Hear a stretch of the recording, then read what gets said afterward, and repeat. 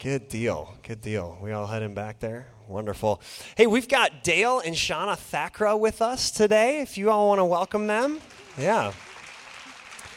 And there's one other human up here besides me. Would you, Shauna, why don't you introduce this little guy? This is Noah James Thakra. And he How cute is he? Yeah, you can clap. Clap for the cuteness. It's good. He's 10 weeks, we go by Sundays because he was born on a Sunday, so he's 10 weeks old. He wasn't born on just any Sunday. That's right. He was born the first Sunday we were here in this building. Very cool. So we'll always know how old the church is and how old he is. Yeah. So talk to us a little bit about how he came to be your son. Okay. This is where I have to go into summary mode. Dale and I have been married for 8.5 years, and during that time, God has not allowed us to have a child naturally. And so, is it Brian? And so we were living in California, and we moved out here about 18 months ago, and we thought maybe once we get to Arizona, life will calm down, and maybe that's when things will happen. And it didn't. And so in November, just this past November, Dale came home from work one day and basically walked in the house and said, "That's it, we're going to adopt. Start researching." So, executive order. You go do the work. I've made a decision. Love it. Love it. It's great. So I started Googling, and that was, again, in November, and in January we connected with, we connected with Christian Family Care, and the day that we talked to them over the phone, they said they were starting their classes the next night. So we had 7 weeks of classes because we chose to go the route of private infant adoption. And so they require these 7 weeks of classes. And so we completed those. Let me do the switch of the pacifier here, if you need it. We finished those, and then they place you into what's called a matchbook. So you write up a little blurb about yourselves with pictures and whatnot, and they put you in a matchbook so that birth moms can choose you to meet with you and then possibly choose to connect with you to have an open adoption where we have a relationship with her, and she has a relationship with us and with her son. So we were in the matchbook. It took a little bit of time for us to get into the matchbook, but then once we were actually in it, it was only about a month after that we got the call. Yeah, so tell us about the call. Okay. Well, it was a Monday afternoon, and I was at my home away from home, Starbucks. And as I was actually pulling out of the driveway that morning, I said, "You have your cell phone with you, and it's charged, right? Because you never know when the agency's going to call." And so it was about 12:30, and my phone rang, and it was our adoption worker, and she said, "We have a baby who's been born. We didn't know when he had been born, and there's a few situations about his case that are different than what you had originally agreed on. They give you the opportunity to kind of give parameters as to what." Sounds terrible, but we'll talk about it. But, what you will accept and what you won't. And so there were a few extra challenges with his situation, and would you be willing to possibly still go forward with this? And we said yes. And again, that was about 12:45 on Monday. At 4:30 that afternoon, we were sitting in a hospital room meeting Noah and his mom. And at 1 o'clock the next day, he was in our hands. So praise God. That's really cool. That is really cool. So Dale issued the decree in November. You got hooked up with an agency in January, started the process, and then in May you had a baby. That's, if I do the math right, that's actually less time than a normal gestation period for a couple. So the Lord gave you grace in preparing you. That's really, really cool. Talk a little bit, Dale, why don't you talk a little bit about just this process, what it's been like, how you've connected. I mean, I know the whole thing's a little difficult to navigate, but talk a little bit, talk us through that. Grab that mic. I'll try to talk you through it. I get very emotional when I think about this. Which I love that. It means you love him. I do, and it's the thing that's really drawn, or really came into focus for me personally, and I think for Shauna too, through this process, is seeing ourselves as adopted children into the kingdom of God. And that has been something that before Noah came into our lives that I knew theologically was true. and I could think my way through it. I understood the doctrine of it. But until you actually have a firsthand experience of what that was like, at least that was true for me, it was like going from 2D into 3D. Amen. It just became so real and so incredibly, it just points to God's incredible grace that he would choose us to partake in his gifts. Yeah. What are some of the attributes or qualities of God that you've seen kind of magnified through this process? Yeah.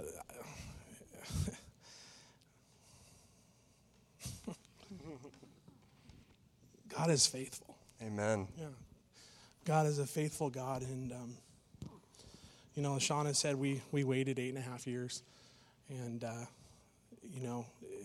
we were busy. I mean, we were doing ministry. We were doing life. And it was always, hey, maybe it's this month. Maybe it's this month. And it just 8.5 years passed. And, during those times, you wouldn't be human if you didn't think, what's wrong? Is God doesn't want to bless us that way? Or, are we in sin? Or what, all these thoughts that come into your head. But the thing we didn't know is that he had Noah for us. Amen. You're making me cry. It's just, he's faithful. Amen. Dale talked about this reality that God's like this rock in the midst of tumultuous or difficult times, and you want to hang on to the rock. That's really good.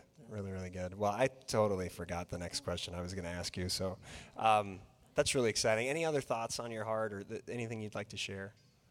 Well, there's an adoption conference coming up. Yes, that's what I was going to talk about. Thank you. I got swept away there. How many of you have either adopted or done foster care or are interested in adoption or support someone in your family who's adopted? Yeah, a good number of you. That's really exciting. Same amount of folks last hour. The reality is God's doing something very special in the avenue of adoption with the church, which is good. I think it's right and good for the church to care for the fatherless. Even biblically, we would affirm that. So there's a really cool conference coming to town. It's actually going to be hosted at one of our Redemption campuses, the Gilbert campus, in October. It's the Together for Adoption conference, and if you go to togetherforadoption.org, you can sign up for that. Christy and I are going. We're really excited about it. I'd encourage you definitely to check that out. Also, we've got a group on the city for folks that are interested in supporting adoptive parents or are adoptive parents or in foster care or whatever. So if you have questions, join that group, and we can dialogue there as well. So just super excited about how God has blessed you, about what God is doing, and I want to pray for you guys. So let's pray. Father, we thank you for your grace. God, we thank you for the Thakras, and Lord, as Dale said, we thank you for your faithfulness. Lord, that's not just a concept, it's not just a word, it's a reality in our lives. It grounds our hearts. God, it gives us hope when we don't understand life's circumstances. And God, we thank you. We thank you that you are faithful, that you can be trusted, that you've proven your love. And God, we see just a small glimpse now here of your grace. Lord, we pray for the Thakras. We pray that as little Noah grows up, that they would continue to be firmly established on the rock of your faithfulness.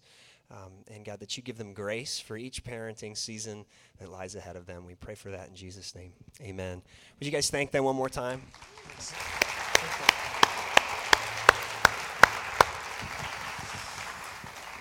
Very cool. God is good all the time, isn't he? Well, I want to introduce you guys this morning to a friend of mine, John Benzinger. Everybody say hi, John. Hi. Yeah, that was good. Let's try it again one more time. Hi, John. Hi, everybody. So this is John. He has to stand there and look awkward while you all stare at him. I do that well. Yeah, he does Looking do that awkward. well.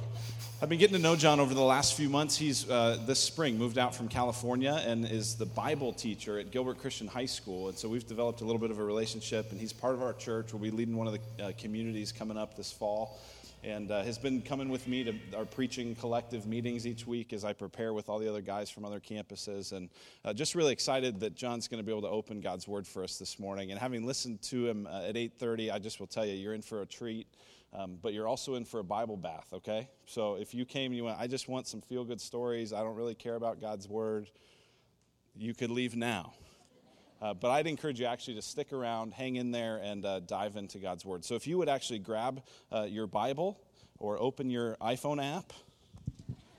or however else you read God's word. We're going to go to Matthew 28 today. Matthew 28. John's going to actually take us around to a bunch of different passages that all relate to this reality of God's resurrection, but we want to read the story to get started. So Matthew chapter 28, and we're going to stand together in honor of God's word. So we're going to read from Matthew chapter 28, verses 1 through 9. Now after the Sabbath, toward the dawn of the first day of the week, Mary Magdalene and the other Mary went to see the tomb. And behold, there was a great earthquake, for an angel of the Lord descended from heaven and came and rolled back the stone and sat on it. His appearance was like lightning, and his clothing white as snow. And for fear of him, the guards trembled and became like dead men. But the angel said to the women, "Do not be afraid, for I know that you seek Jesus, who was crucified. He is not here, for he has risen, as he said. Come, see the place where he lay. Then go quickly and tell his disciples that he has risen from the dead. And behold, he is going before you to Galilee. There you will see him. See, I have told you." So they departed quickly from the tomb with fear and great joy and ran to tell his disciples. And behold, Jesus met them and said, "Greetings." And they came up and took hold of his feet and worshiped him. That's God's word. You may be seated. Let's see. Here we go. It is truly an honor to preach to you today, and because we don't know each other very well, I figured I could kind of break that tension by making a public confession to you. Thought that'd be a good idea. So, moved out here from California, as you heard, about 4 months ago. And when I lived in California, I didn't have cable. That's not my confession, by the way. But when I moved here, the apartment complex where I live demands that you pay for cable. You don't get an option with that. You've got to put that in your rent. And so for the past 4 months, here's my confession now.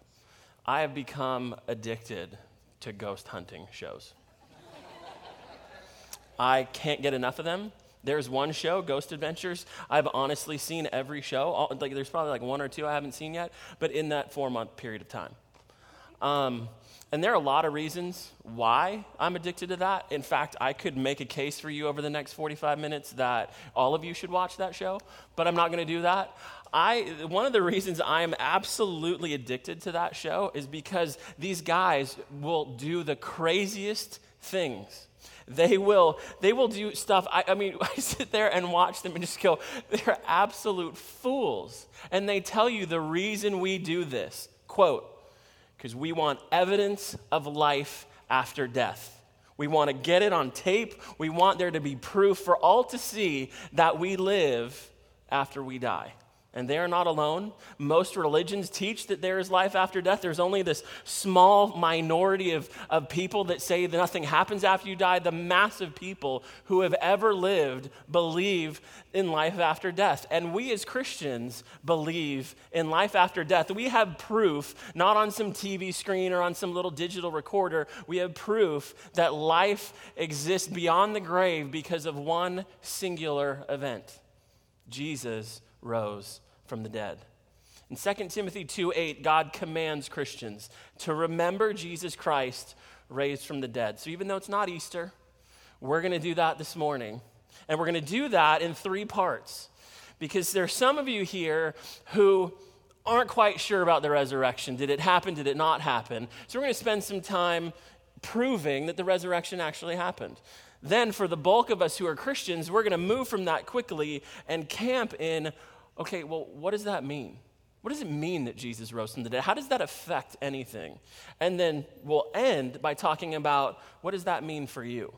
What does that mean for me? How does this event, this 2,000-year-old event, can that have an impact on my life?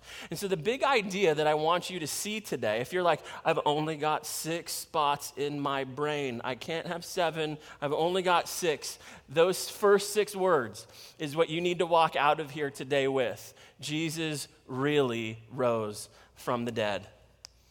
Christianity depends on this. It stands or falls on this issue. Did Jesus rise from the dead? Not only can Carrie Underwood not sing Jesus Take the Wheel if he didn't rise from the dead, but Christianity can't be true unless Jesus rose from the dead. If it happened, Christianity is true. If it didn't happen, it's false. You're wasting your time. I'm wasting my time. 2,000 years has been a big fraud if he is dead right now. That is what Christianity teaches. In fact, 1 Corinthians 15:17 says that if he is not raised, if the resurrection is not history, but it's myth or legend or fantasy, then your faith is futile and you are still in your sins. This is the core issue for Christianity. Last week you heard about the death of Christ, but the death of Christ means nothing without the resurrection. If he stayed dead, what you heard last week is not the truth about paying for your sins and giving you heaven when you die. None of that matters if he stayed dead. He must have risen from the dead. So Jesus really rising from the dead in history would be a miracle, which makes it automatically difficult for us to believe. So I'm going to start by spending a short amount of time proving that it actually happened.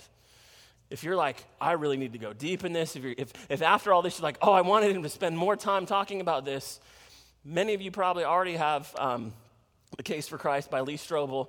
The last 4 chapters are on the resurrection, proving this point. We are going to speed through this to help you. Point number 1, since he actually rose from the dead, some of you in this room, you need to admit it. You need to admit that his resurrection really happened. You need to get to the point where it's not like, oh, that's fine theory. You need to embrace that as true. And I'm going to do that. I'm going to help you with this with 2 very simple truths. 2 truths that are irrefutable. Believers, non-believers, skeptics, Christians, all can agree on these 2 facts. Fact number 1, Jesus died. There is absolutely no way in the world, there's no possible way that Jesus survived the shock of blood loss after his back being torn apart by being whipped.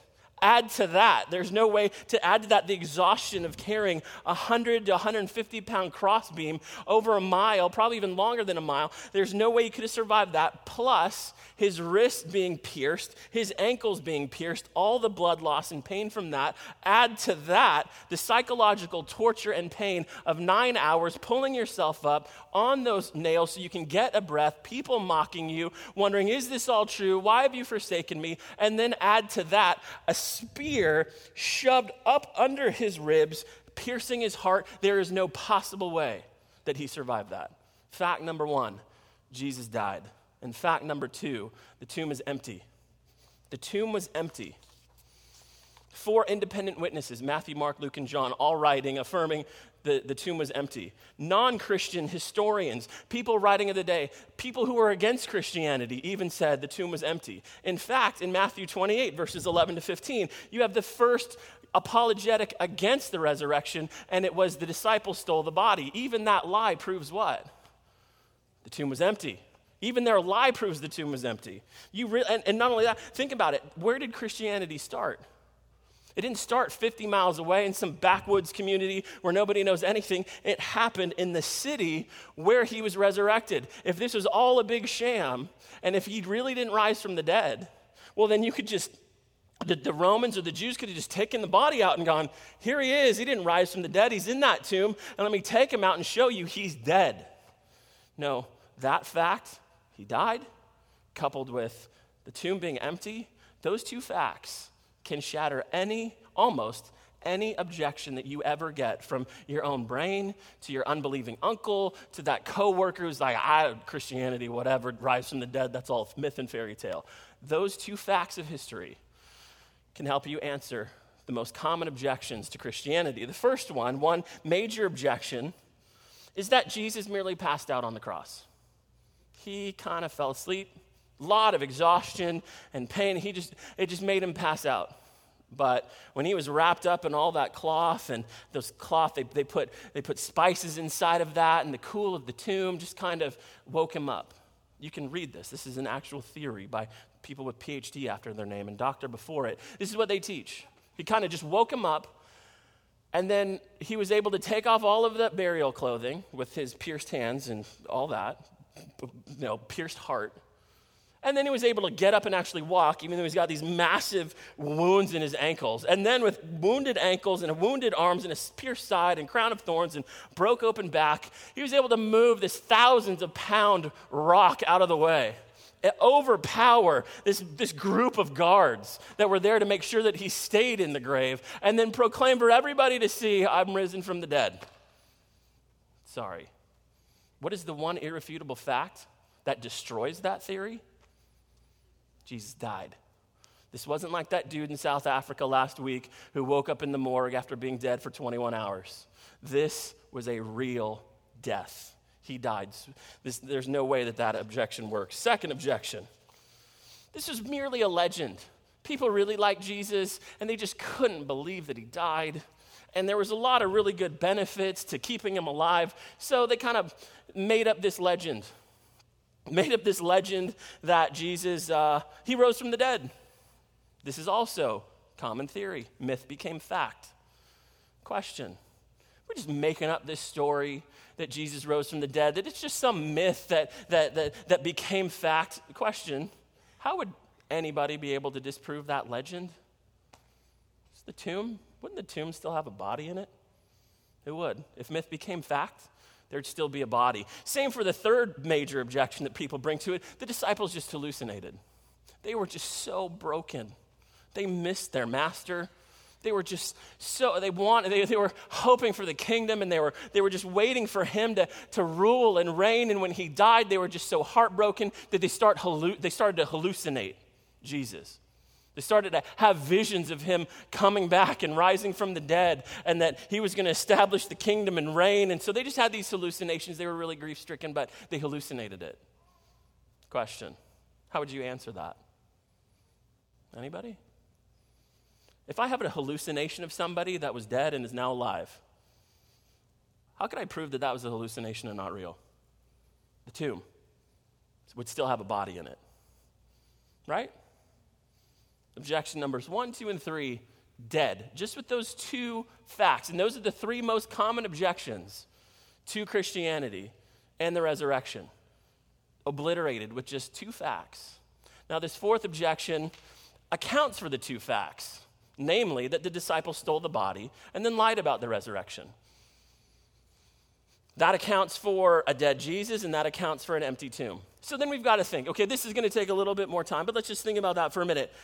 Disciples stole the body, or somebody stole the body. We'll say it's the disciples, but let's think about that. Let's take a step back for a minute and say, who would steal the body? Would it be the Jews? No, they hated Jesus and didn't want to support him. What about the Romans? No, it was good that he was dead because of the insurrection and all the war, the fighting that could have happened. It's good that he's gone. What about the disciples? The disciples stole the body.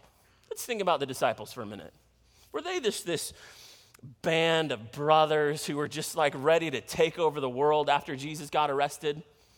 Were they just like, let's go fight Rome and let's just be strong and courageous and let's just take them down and let's just go win the day for Jesus? Is that how they were when he got arrested? I see you guys shaking your head. You can interact with me a little bit. No, they were not like that. They were cowards. They were disillusioned. I mean, Peter like cowered, and he ran away from two junior high girls that were like, hey, we saw you with him. And he's like, no, you didn't. I'm not. They were not like, they were off. They were just these pathetic, disillusioned cowards. Some of them even went back to fishing. They're like, this guy was just a joke, and I guess we're going fishing. They have no motive to steal the body. There is nothing in this whole thing that would make them say, hey, I've got a great plan. Let's make up a lie. When I lie, when you lie, we lie because we think there's some benefit to our lying. They're like, all right, let's think about this. Let's steal the body, and then we're going to become rich. We're going to become famous. We're going to get a lot of chicks. We're going to get a lot of money. This is going to be awesome. I mean, that worked for Muhammad, worked for Joseph Smith. It'll work for them too. They were like the first ones, right? They're the first ones that made it up, right? No. They got tortured. Family ostracized them. They got kicked out of the synagogue, and some of them got murdered, persecuted, head chopped off, crucified upside down. This was the benefit for stealing the body, really? See, many people, not most people, but many people die for what they believe is true. Nobody dies for what they know is false. Nobody dies for what they know is false. So you're telling me that they did all of that because they stole the body and did a weekend at Bernie's kind of thing with him? Not exactly. Not exactly. The disciples didn't hallucinate. Disciples didn't steal the body. Jesus did not fall asleep and wake up again. The resurrection actually happened. Myth did not become fact. Jesus really rose from the dead is the best explanation. We're going to run through this really fast. It's the best explanation for the empty tomb.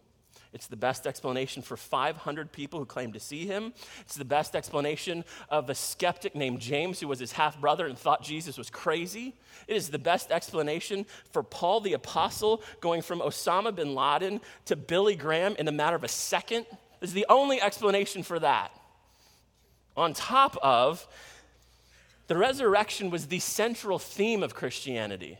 If you read the book of Acts, that is the message. Jesus rose from the dead. We are witnesses of this. We saw it. It wasn't put on one day of the calendar, Easter, and we celebrate the resurrection that day. It was the center of Christianity. Why would it be the center of Christianity unless it happened?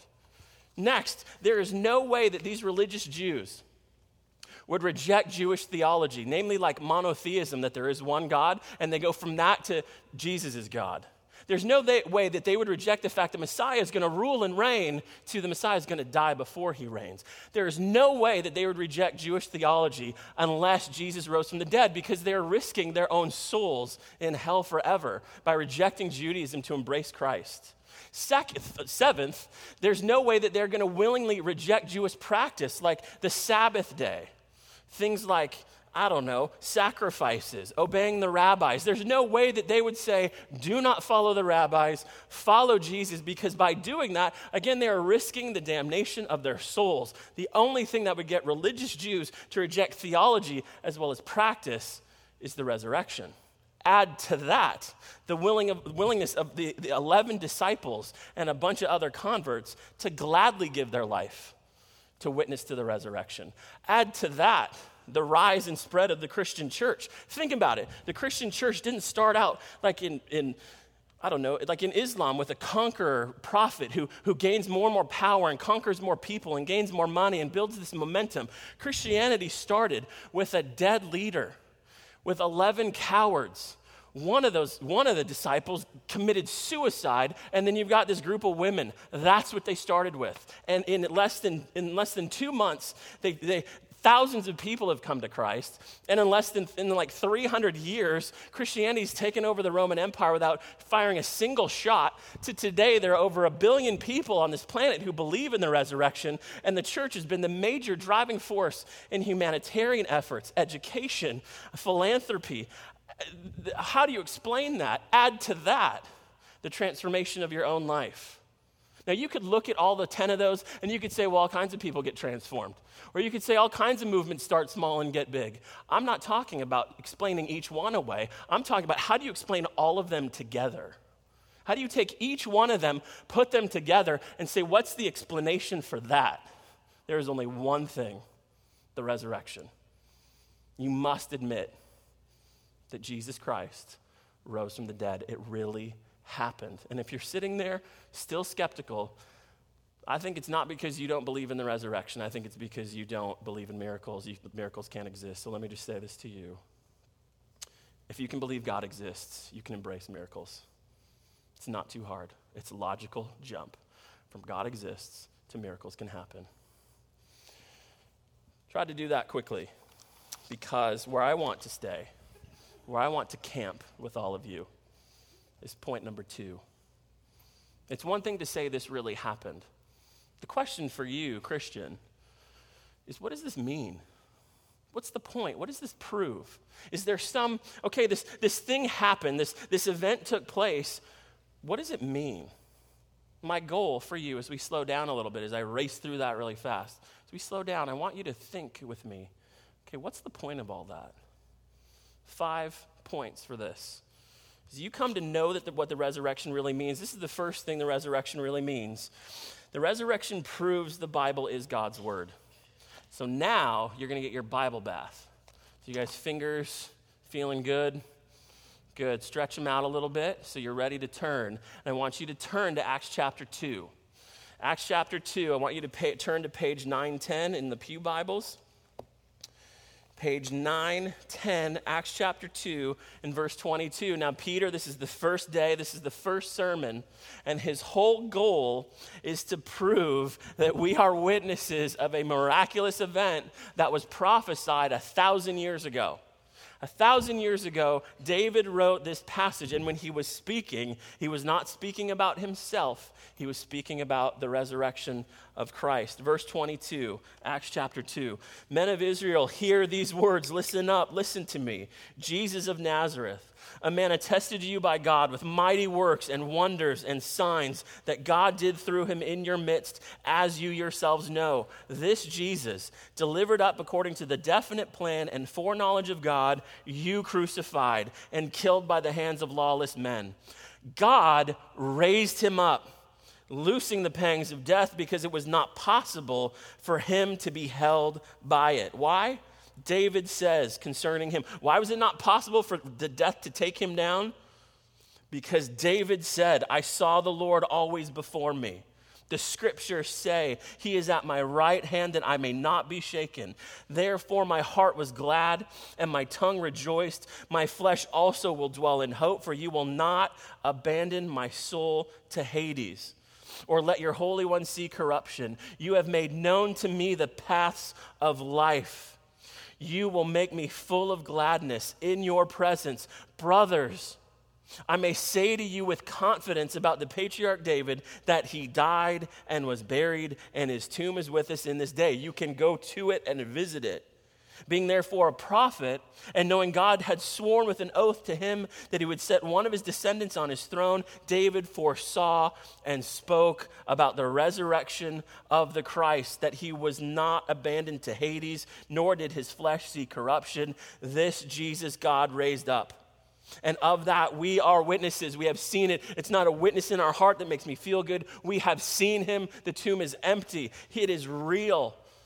Being therefore exalted at the right hand of God, and having received from the Father the promise of the Holy Spirit, he has poured out this that you yourselves are seeing and hearing, because he is at the right hand of God, not like in some vision, but is actually there. The Spirit has fallen, the church has been born, and you can be saved. All of that because the tomb is empty. This is the idea here, like I said, is that when Jesus rose from the dead, the Bible makes this astonishing pronouncement. The Messiah is going to die and rise again. That is a prediction. That's not like Nostradamus kind of stuff. That's not like the people on TV. They're like, oh, I think you're going to have a good day. Like, it's not that. It is 1,000 years ago. David said the Messiah will die and rise again, and it happened in history. The Bible is true. That's the conclusion. You should listen to it. You should obey it. You should base your life on it, because this is God's word. God is the one that can speak about the future and cause it to come to pass 1,000 years later. The Bible is true because of the resurrection. Second, Jesus' resurrection proves that he's a true prophet. Deuteronomy 18 says that a prophet, if he comes and speaks in my name, every single thing he says must come to pass. There's not one thing that he says that cannot come to pass. If anything, even the smallest thing doesn't come to pass, doesn't happen in history, guess what? He's false. Jesus makes this astonishing claim. I want you to see it in John chapter 10. Turn to John chapter 10. I want you to see this in the Bible. This is so outrageous. It's page 896. You can tell I'm excited about this. He makes this astonishing claim. Listen to this. John 10:17. For this reason the Father loves me, because I lay down my life that I may take it up again. Wait a minute. You're going to do what? No one takes it from me. What is that it? Speak to me. His life. That's right. No one takes my life from me, but I lay it down of my own accord. I have authority to lay it down, and I have authority to take it up again. What? You're gonna be a martyr. You're gonna die for what you believe in. Great. No, I'm gonna die, and I'm gonna rise myself from the dead. I don't know about you. If somebody says that, it's like that's a big statement right there, man. You don't pull that off, I don't really think I should listen to you.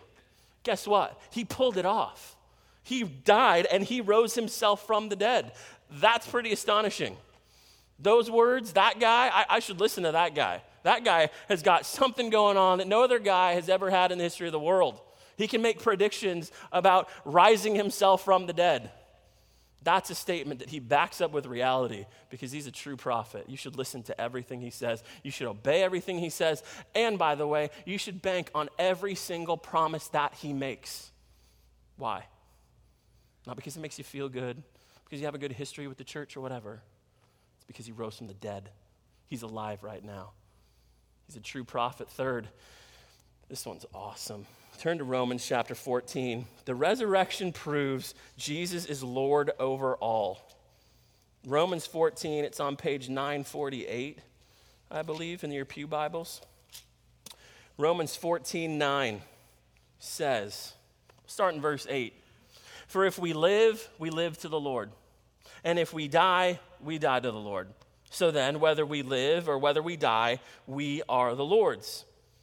For this reason, owning you, this is the reason, to own you, this is the reason Christ died and lived again. That he might be Lord, Master, King, both of the dead and of the living.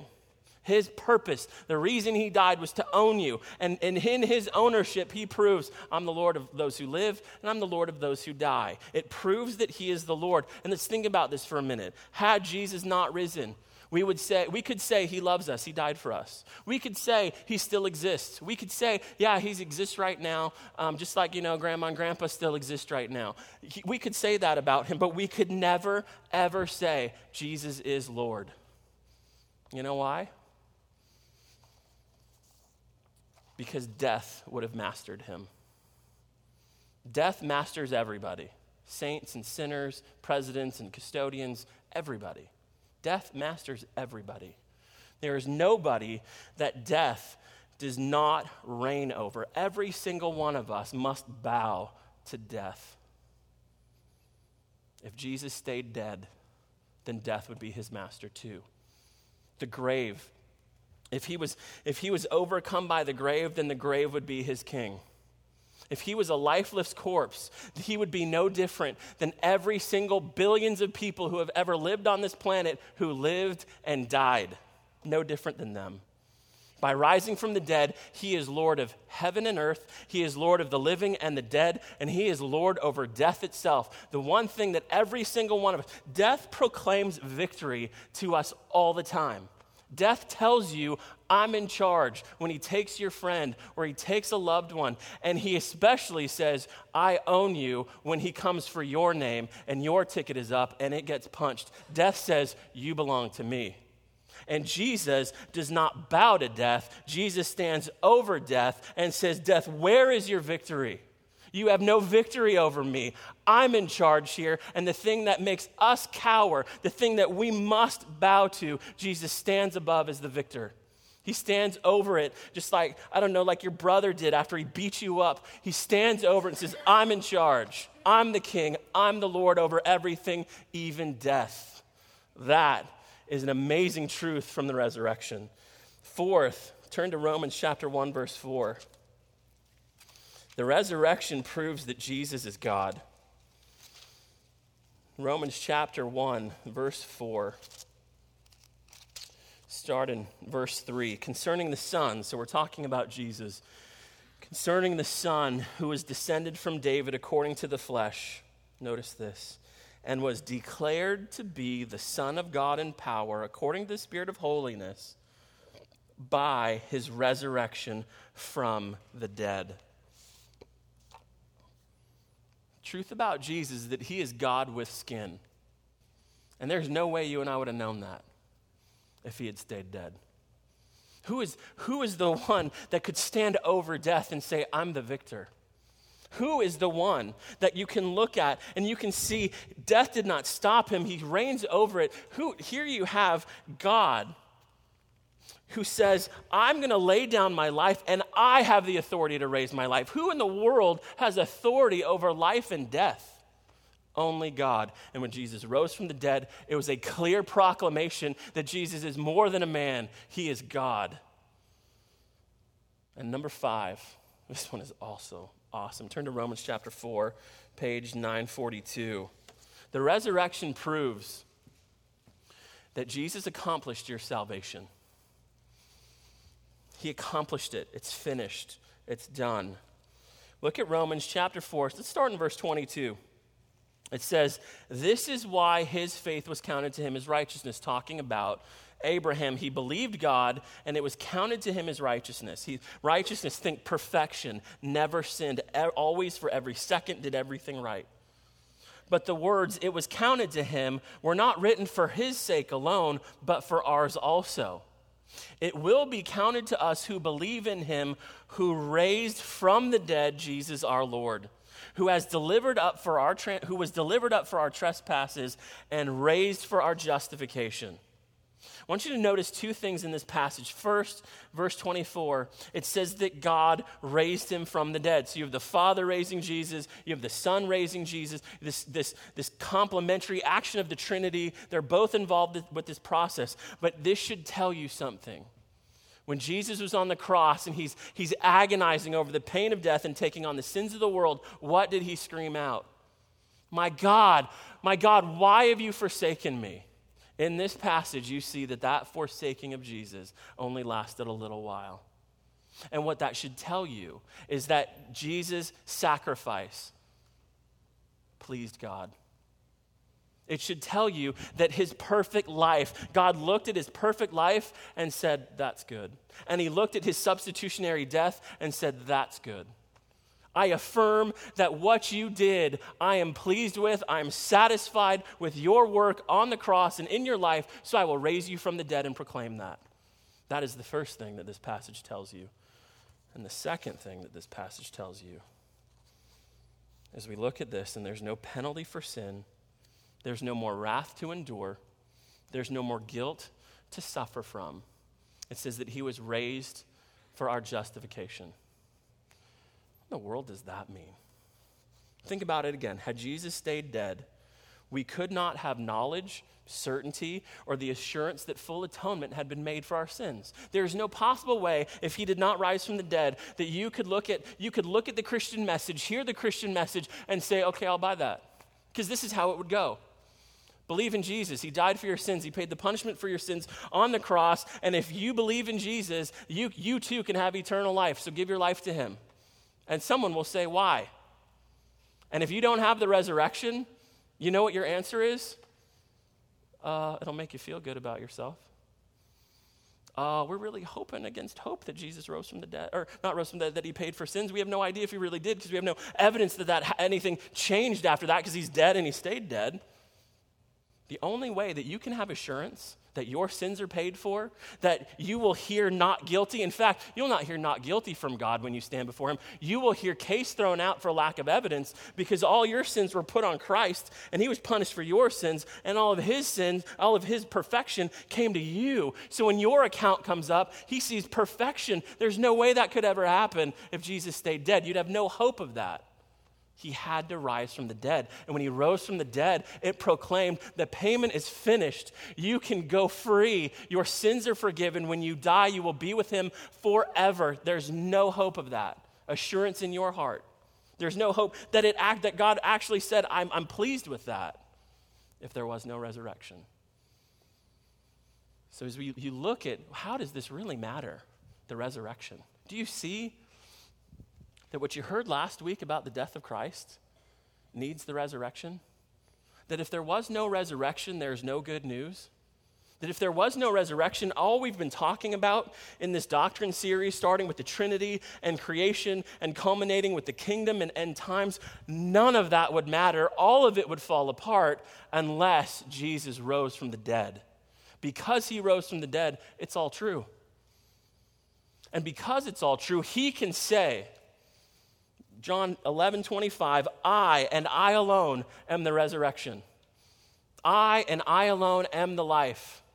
Whoever believes in me, though he die, yet shall he live. And everyone who lives and believes in me shall never die.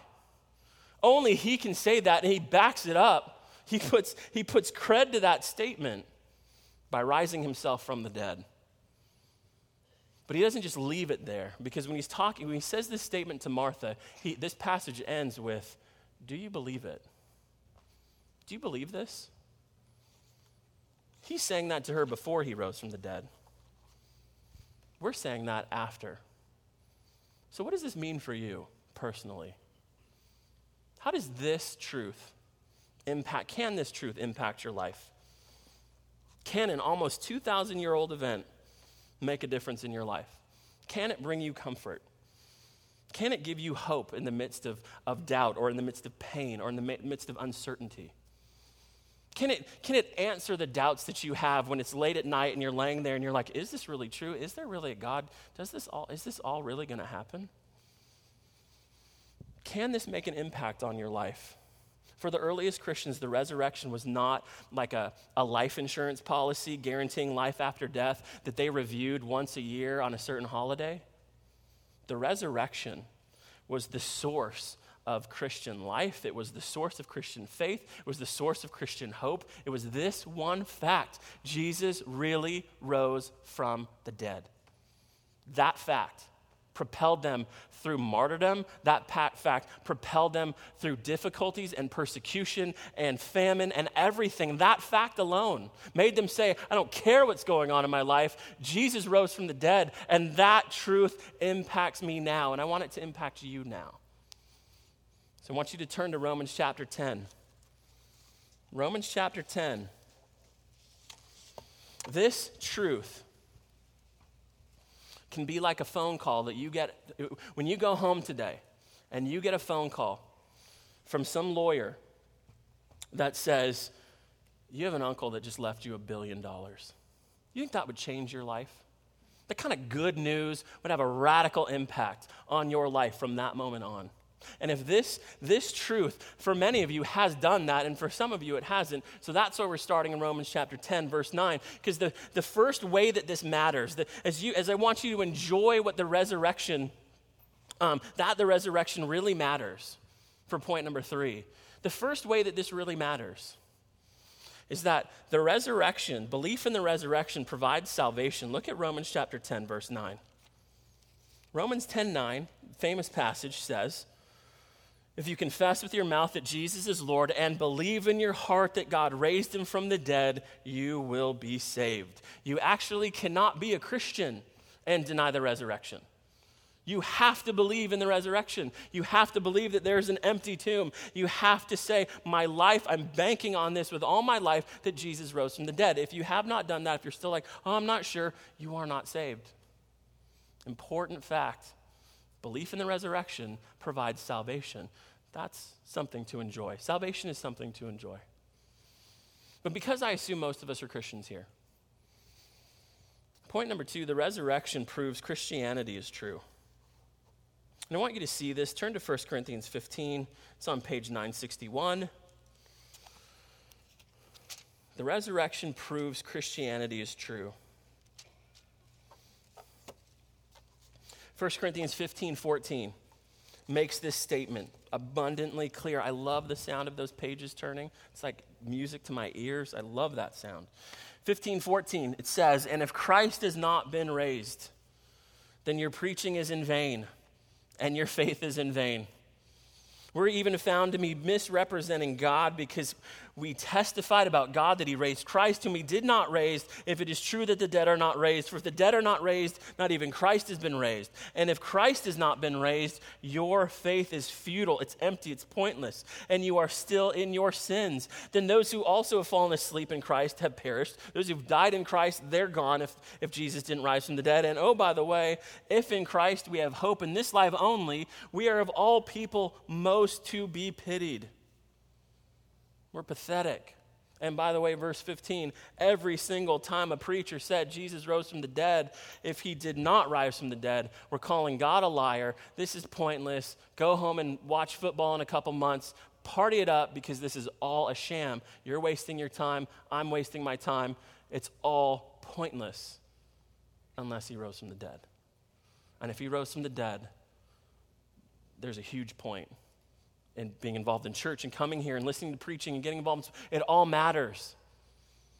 For that one reason, Jesus rose from the dead. It is true. But instead of that, let's just make it personal for a moment. Why are you a Christian? Why are you coming to church every Sunday? Why do you read your Bible? Why do you pray? Why do you feel bad when you don't? Are you a Christian because, I don't know, you grew up in church and your mom made you come here? Are you a Christian because, I don't know, you like tradition, or you like communities of people, or you like the way that the preaching makes you feel, and God's word just really builds me up. It gives me purpose and hope and a future and all that. Is that why you are a Christian? Let me tell you, the only reason you should be a Christian is because Jesus rose from the dead. The only reason you should be a Christian is because Christianity is true. None of those things matter. There are all kinds of other religions and other theologies that can make you feel really good, give you a sense of purpose, make you feel good about yourself, and cause you to help other people. There are all kinds of things that make you do that, but it's not true. The issue is this true? It is if Jesus rose from the dead. It's all true. All of it's true. There's only one reason you should be a Christian, and that's because it's true. And that will get you through severe pain. That will get you through severe doubt.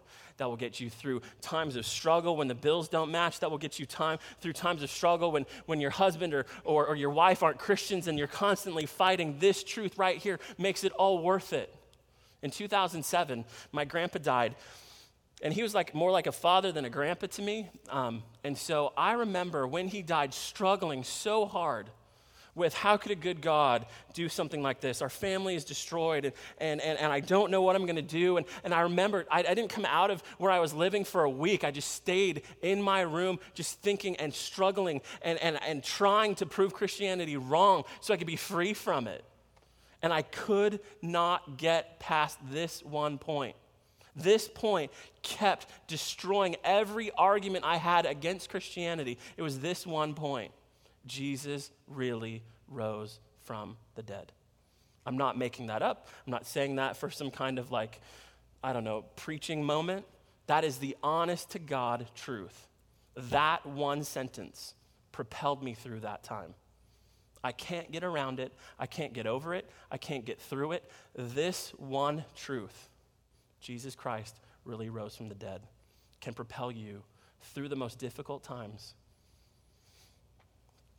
Third, the resurrection promises immortality. Look at verse 42. 1 Corinthians 15:42. He's talking about your resurrection. He's talking about the resurrection body that Jesus has. And he says, verse 42, so is it with the resurrection of the dead. What is sown is perishable. The body that goes into the ground like a seed that is sown, it goes into the ground, it is perishable. What is raised is imperishable. It was sown in dishonor, it is raised in glory. It is sown in weakness, it is raised in power. It is sown a natural body, it is raised a spiritual body. If there is a natural body, there is also a spiritual body. Drop down to verse 50. I tell you this, brothers, flesh and blood cannot inherit the kingdom of God, nor does the perishable, those who die, inherit the imperishable, the kingdom. Kingdom never dies, so people who never die need to be in that kingdom that never dies. Behold, I tell you a mystery. We shall not all sleep, but we will all be changed in a moment, in the twinkling of an eye, at the last trumpet, for the trumpet will sound, and the dead will be raised imperishable, and we will be changed. For this perishable body must put on imperishable, and this mortal body must put on immortality. When the perishable puts on the imperishable, when dying bodies become immortal, and the mortal puts on immortality, then shall come to pass the saying that is written, death is swallowed up in victory. O death, where is your victory? O death, where is your sting? The sting of death is sin. The power of sin is the law. But thanks be to God who gives us victory over death through Jesus Christ. Jesus' resurrection is the promise that you will be raised. That death is not death is not your end. That the people who you love who have died, they will rise again. That that the final word is not death, the final word is life. That is a great comfort if you believe that Jesus rose from the dead. Fourth, Jesus' resurrection can energize your sanctification, your growth, your change. This long chapter, 1 Corinthians 15, 57 verses, he's proving the resurrection, saying this really happened. And then one verse to say, now what should you do about it? Verse 58. My beloved brothers, Be steadfast, immovable, always abounding in the work of the Lord, knowing that in the Lord your labor is not in vain. Steadfast, not tossed back and forth intellectually, not compromising morally, not doubting emotionally, but strong, established, firm in your faith. No professor can pull you down, no situation can pull you down. Strong, steadfast. Next word, immovable. Not deviating from the course, not straying from the path, not going after the idols of this world and going, that will give me joy, that will give me peace. No, it will not. It will slow you down, and it'll slow down ministry, always abounding in the work of the Lord. Why should you serve? Why should you give? Why should you stay strong in the midst of doubt, strong in the midst of pain? Why should you stand firm when things are coming at you and life is like bowling you over with waves of discontent or anything else? Why should you stand firm?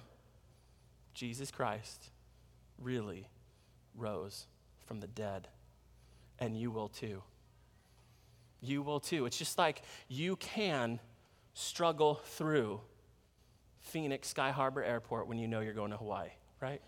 The destination's like, I can get through this garbage right now because Hawaii's coming. And it can do the same for you. The resurrection can do the same for you. If you affirm the big idea that Jesus Christ rose from the dead. It can propel your holiness. It can cause you to say no to sin and yes to righteousness. It can propel the mission. Again, resurrection was the central message of the early church in the book of Acts. Their message was propelled by this. The resurrection happened. Jesus rose from the dead. So I don't care what you say to me, coworker. I don't care what you say to me, family member who mocks me. I don't care. Jesus rose from the dead, and this mission will continue when I'm dead because he's coming again. He's alive, and he's reigning. He's praying for me now, and there will come a day when the one who is Lord over all will be recognized by every human being who has ever existed, when all of them bow and they look to him and say, he is the Lord, he's the King, he's the master of everything. That day is coming, and I know that day is coming. Person who's mocking me because Jesus rose from the dead. Right? That's right. You should clap for that because that's huge. He rose from the dead. And I want to end on this note. So I want you to turn to Psalm 16. Psalm 16 is the passage that Peter was quoting on the day of Pentecost. Psalm 16.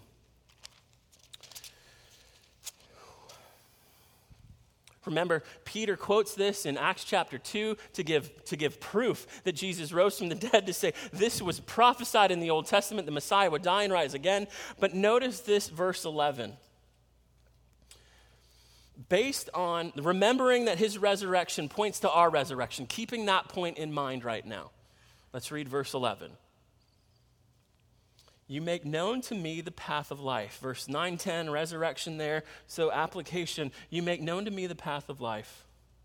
In your presence there is fullness of joy. At your right hand are pleasures forevermore.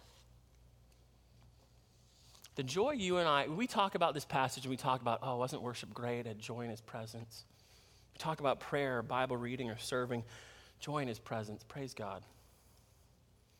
But all the joy that you and I experience right now is like the joy of just smelling Thanksgiving dinner. It makes you happy. You're like, I can't wait to eat it. The joy that he's talking about, when we are literally at the right hand of God, when we are literally in his presence, is like eating the meal. Pleasures forevermore. Right hand, fullness of joy. Why? Jesus rose from the dead.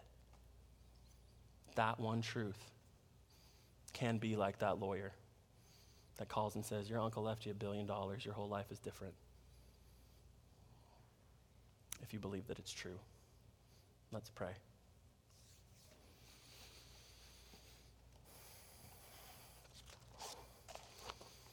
Jesus,